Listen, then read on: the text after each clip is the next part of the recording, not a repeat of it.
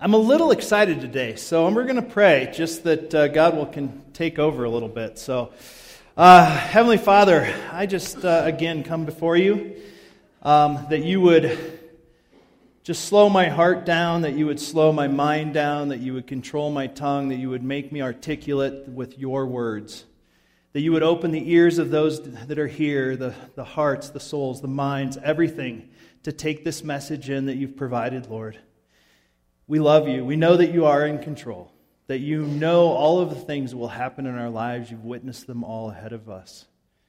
And we just ask that you would give us that comfort, that we know that we are held in your hands every single day.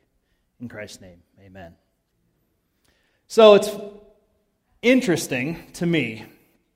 I love God, how he works things out. I just love it. I don't get it, but I love it.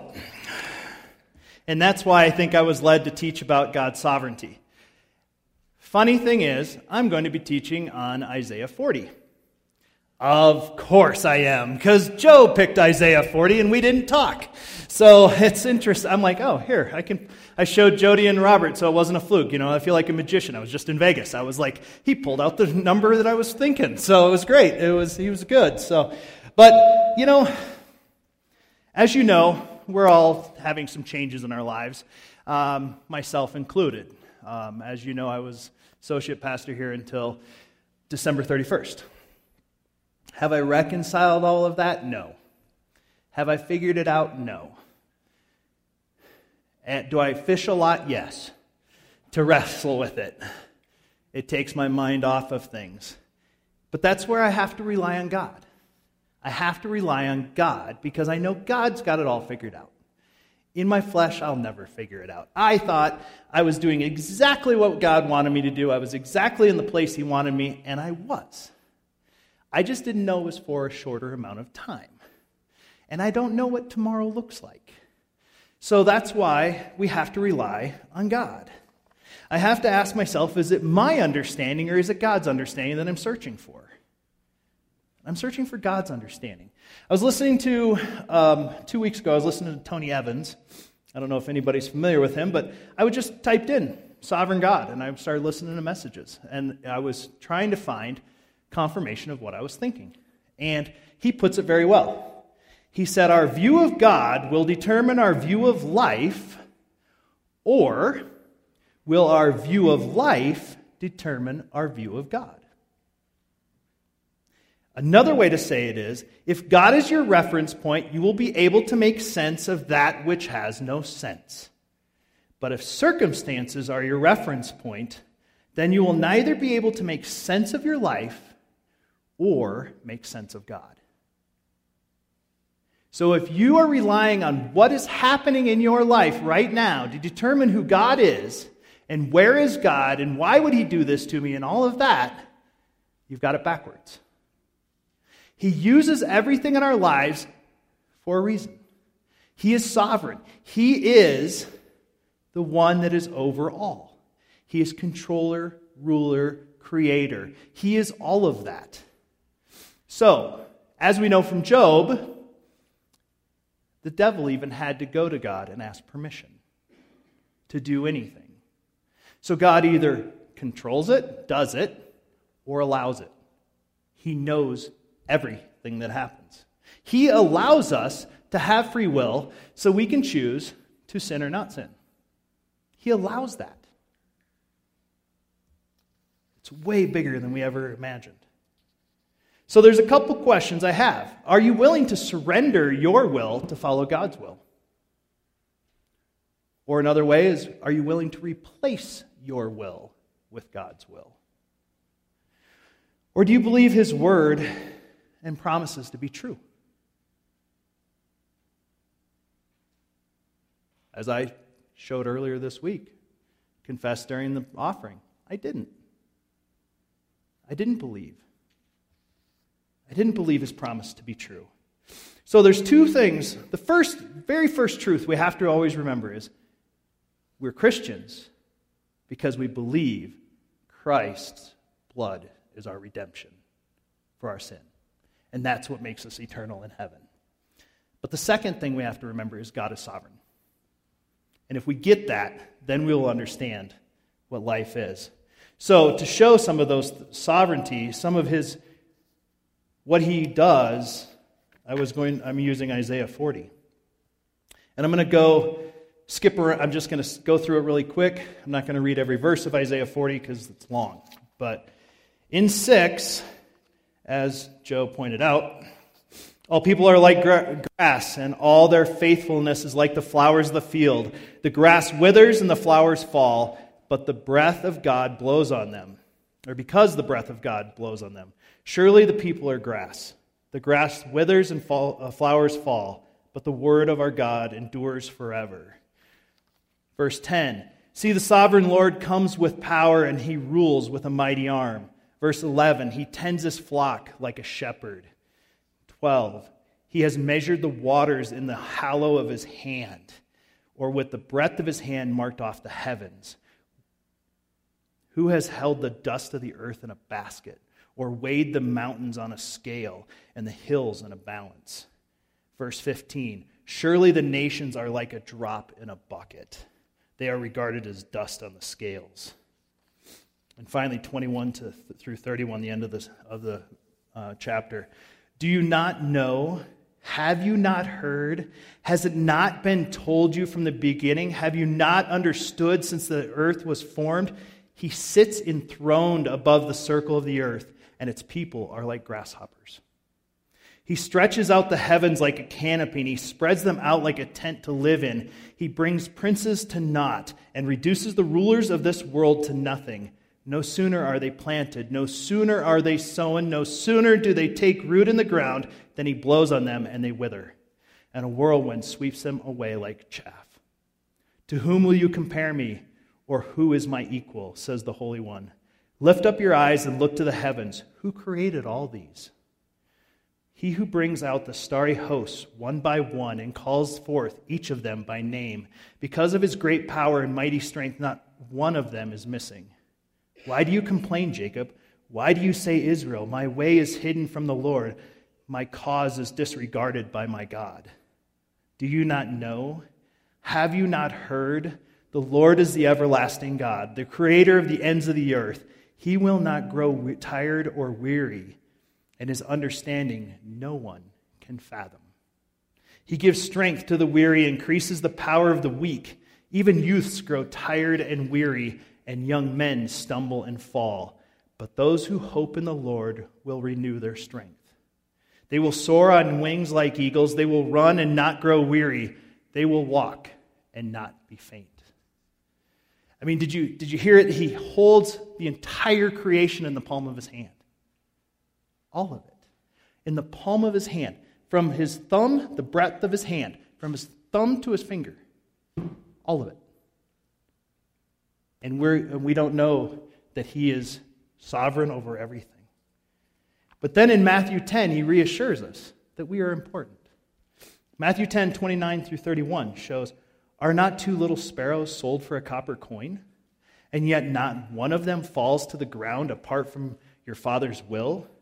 But even the very hairs on your head are all numbered, for the Father is sovereign and has complete knowledge. So do not fear, you are more valuable than any sparrow. So he has all of the magnitude in his presence at all the time, but he also knows every detail all the time. He knows every single thing. He knows when a sparrow falls to the ground and it's his will. He knows the hairs on our head. He knows every star by name. It's hard to fathom, and we can't. It says it in Scripture. We won't fathom. We cannot fathom his knowledge. We can't fathom because we try in our humanness to define God, and we can't. You know, there's nothing that can define God. Because if you can define God with vocabulary, guess what? Vocabulary is then bigger than God. And if you can give God a shape, then geometry is bigger than God. There is nothing. So we use illustrations of walking through the garden, all of these things, so that we can understand it better. But it doesn't contain God when we do those things. You know, sometimes we hear That'll never happen. I can't do that. God can't do that. There's no possible way. But why not? Why can't it happen? We know God can do it. He can do miraculous things. We limit what we think God can do. Look at the Bible. We believe the stories about David and Goliath. We believe stories about Daniel in the lion's den. We believe about Moses and parting the Red Sea. We believe Jonah and the fish. We believe Peter walked on water. If you truly believe the Scripture, you believe all of those stories. You believe that all of the disciples were common men that became great ambassadors for the faith. They died for it. It still worked out for God's will. You believe in the virgin birth. You believe in Lazarus being raised from the dead. You believe in all of the miraculous healings. You believe that even Jesus is your Savior. Why can't it be us? Why can't we have the same exact author? The one that writes the same story for all of those lives and all of those stories writes the same stories for our lives. We have the exact same author. So he can do it. He is able to do it. He will do it if we want him to or if we don't want him to. And sometimes what we see is not the end result. Prophets talk about the forecast of Jesus 600 years before, 2,000 years before. There's so many things that are before, and they never get to see the ripple of where it happened. So things that are happening in your life, being fortune or misfortune, whichever way you want to look at it, they happen because God allowed them. Some of them were created by you, some were created by others, and some were created by God, by Satan, whatever. But they all happened under God's watchful eye. One of my favorite stories is Shadrach, Meshach, Abednego, found in Daniel 3. You all know that they got thrown into the fiery furnace. But before they get thrown in the fiery furnace, they understand sovereignty. They say, Shadrach, Meshach, Abednego replied to him, King Nebuchadnezzar, we do not need to defend ourselves before you in this matter. If we are thrown into the blazing furnace, the God we serve is able to deliver us from it. And he will deliver us from your majesty's hand. But even if he does not, we want you to know, your majesty, that we will not serve your gods or worship the image of gold you have set up. They got it. There's no way in our human mind that we can think that we can walk out of a fiery furnace, that we will not be burned up in a furnace. Start a fire this afternoon and try it. I don't recommend it, okay? Forgot the kids were in here. Kids, don't listen to that. Okay, you're smart, good. I've done things where I had, we tore a porch off the front of our house one time. I built a big, huge campfire. I had fireman's boots on, so I walked through the fire. My denim was not fireproof, but my boots came out fine. So I learned quickly that you can burn up in a fire pretty easy. So they understood it. And this is hard because so many times we try and think we're in control of things. We do have a responsibility. We do have to do our part. Don't get me wrong. We still have responsibility. We don't just go, oh, well, whatever God wants to do. We can't just live our life haphazardly. We still have a responsibility. But I'm going to give you some more scripture just to remember. Proverbs 16:9, in their hearts human plans their course, but the Lord establishes their steps. Proverbs 20:24, a person's steps are directed by the Lord. How then can anyone understand their own way? Proverbs 16:33, it deals with chance and luck. The lot is cast into the lap. The lot being throwing of dice. The lot is cast into the lap, but every decision is from the Lord. So even the dice being rolled, how they land is going to be decided by the Lord. In Lamentations 3:37 through 38, who can speak and have it happen if the Lord has not decreed it? Is it not from the mouth of the Most High that both calamities and good things come? It's a hard pill to swallow sometimes. So I'm going to have the story of Joseph is not one that I shared.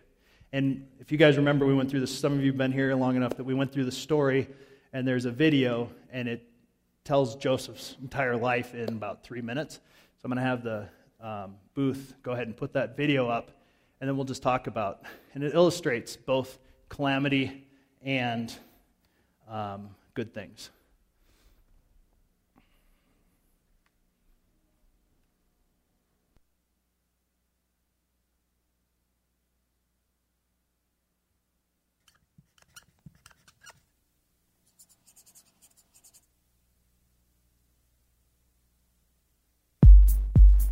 Jacob had 12 sons,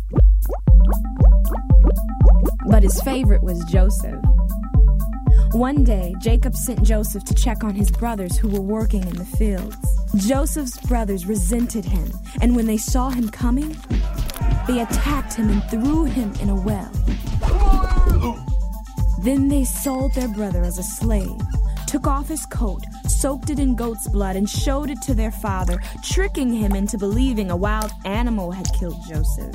Soon after, Joseph was sold to a military official in Egypt as a servant. God helped Joseph do great work, and the official was very happy with him. Joseph was very handsome, and the official's wife tried day after day to seduce him. One day, she pressured Joseph so much that he ran out of the house, leaving his coat behind. She told everyone that he tried to force himself on her.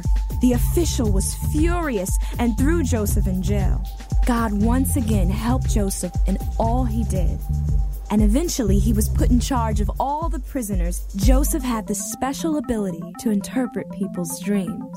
One day, Pharaoh, the king of Egypt, asked Joseph to interpret one of his dreams. He dreamed that 7 fat cows were eaten by 7 skinny cows, and 7 heads of healthy grain were eaten up by 7 heads of dried up grain.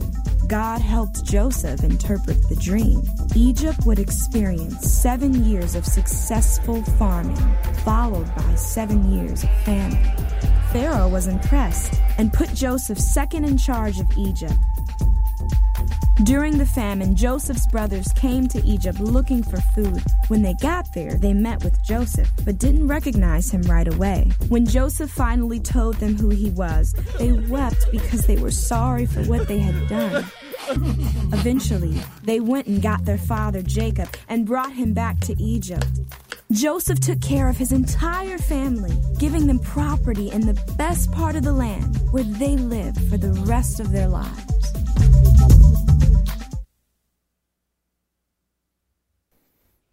A lot of stuff happened to Joseph in his life. Most of it was not his fault. I mean, you think about it. His brothers are jealous, so they put him in a pit, and they go, wait, we can get money for him. We'll sell him. So they sell him. Goes off to Potiphar, Potiphar's wife. The story was illustrated. We go on to being in jail.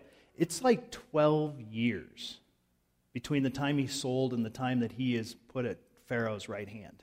12 to 15 years is the speculation of how long he was in prison. So in that period of time, do you think he was sitting down in the dungeon? Not like our prisons. There's no TV, there's no education, there's no books. It's a dungeon. I mean, they're hoping the mice eat them. You know, I mean, it's bad. But do you think he's sitting in there going, well, this is a really good day today. I'm going to just sit here all day and not, he's going to be, I'm pretty sure he got down on his dumps. I mean, he was, I'm sure, like when we have our hard times, we get our doldrums, we have our bad days, we have our times where we're like, where is God in this? But we get to see from beginning to end in the stories in the Bible. We just don't get to see our end. But we're living in a time when God is allowing certain things. So Joseph gets sold off into slavery. The ball starts rolling. He becomes the second in command, saves Israel and Egypt from a famine so that the nation, not country, but the nation of Israel is saved. See how God's sovereignty works? I mean, he could have done it another way, but this is the way he chose to do it. So he used Joseph, who has to go through 12 to 15 years of hardship and prison and beatings. I'm sure there was beatings. I mean, it's just lines up with how things were back then from what we know from history. And then his brothers come, and in myself, not today, but in the old days, I would try and get even. So you did that to me? I guess I don't have any grain for you. Sorry, folks. Thanks for coming all the way over here, but I don't have anything for you because you did this to me. But instead, verse 20 of Genesis 50 says, you intended to harm me, but God intended it for good, to accomplish what is now being done, the saving of many lives. Does that give you hope when you get in your bad spots? When life gets tough? Does that give you hope that you're not forgotten? I hope that's what I was trying to illustrate today in the message. God is always there. God is always with us, no matter the hard times, the good times. I think we have to have hard times because otherwise we don't appreciate the good times. I think we do some of these things to ourselves because we choose to follow something other than God. We make decisions that don't line up with what He wants for our lives. I think that's part of it, but He will work it out. And we may not see it in our lifetime. We may not see it now. And sometimes, I think, honestly, I know for a fact, sometimes people's walk on earth is cut short to accomplish God's plan. And that's a hard pill to swallow, especially if you've lost someone that's close to you. I mean, I know of a young man, I don't even remember his name. He was 28, newly married. It was 1998 or 99, and he was the vice president of the Wells Fargo, or vice branch manager of the Wells Fargo here in town when they were on Main Street, and then they had the branch in the city market for those that have been around for a while. And he was driving to Denver for a business meeting, and he crashed on 285, and he died in that car accident. And every time that it snows, I think about that, and it changes how I drive, because I know what it did to his wife, and I know all the ramifications that happened after that, but it has changed how I drive. It changes how I view things, and I use all of those other situations and in my own stories, and I hope that I provide sometimes that things that have been hard in my life may have changed how you guys look at things, or how things have happened. I know at one point, Kelly and I almost got a divorce. And I think that was so that God would give us compassion for people who are struggling in their marriages, so that we have a better understanding of what people are going through. And if you change your mindset of being, instead of, oh, woe is me, to, what is God doing in this? What am I supposed to learn? What is God's plan? If you change that mindset, it's easier to get through it. It's still hard, but it's easier to know, this is way bigger than me. I am just a little piece of dust. I am tiny, but I'm very important still. God doesn't forget anyone, does not leave anyone out on their own. Everyone. And it's our choice if we want to follow or not follow to some degree. I don't think there's anyone, anything, I don't even know how to even go bigger than that, but nothing that God does not have His eye on, if He has eyes. We don't know, but He sees us. So how does He do that if He doesn't have eyes? I don't know, but can't define Him. But that's my message today. That's my message. Is that we, no matter what we as a church are going through, no matter what we individually are going through, what you're doing as a couple, a family, whatever, a work relationship, whatever that relationship is, no matter what we're going through, God is sovereign over all of it. And it will work out to glorify God, no matter what it is.